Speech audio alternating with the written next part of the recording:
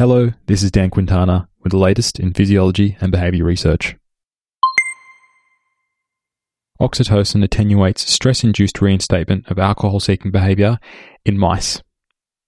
Given oxytocin's role in processing reward and reducing stress, there's been interest in its application to treat alcohol use disorders.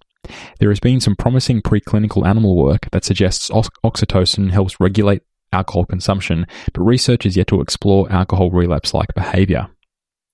In a new study published in the journal Pharmacology, King and Becker evaluated the effects of oxytocin administration on stress-induced reinstatement of alcohol-seeking behaviors.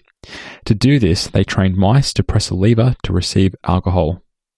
Once the mice consistently pressed the lever for alcohol, they cut off their supply for about 2 weeks. Then they were tested for stress-induced reinstatement of alcohol responding using 2 types of stress: a synthetic odor mimicking fox feces, and yohimbine, which is a pharmacological stressor. They were also administered either oxytocin or placebo prior to test sessions. Unlike most oxytocin research, both sexes were included.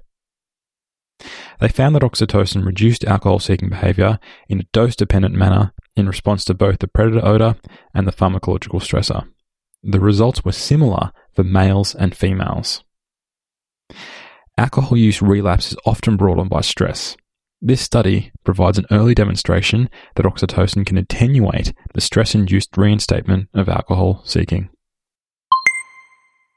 Find links to all the studies I mentioned in these briefings at dsquintana.com/show. That's dsquintana.com/show.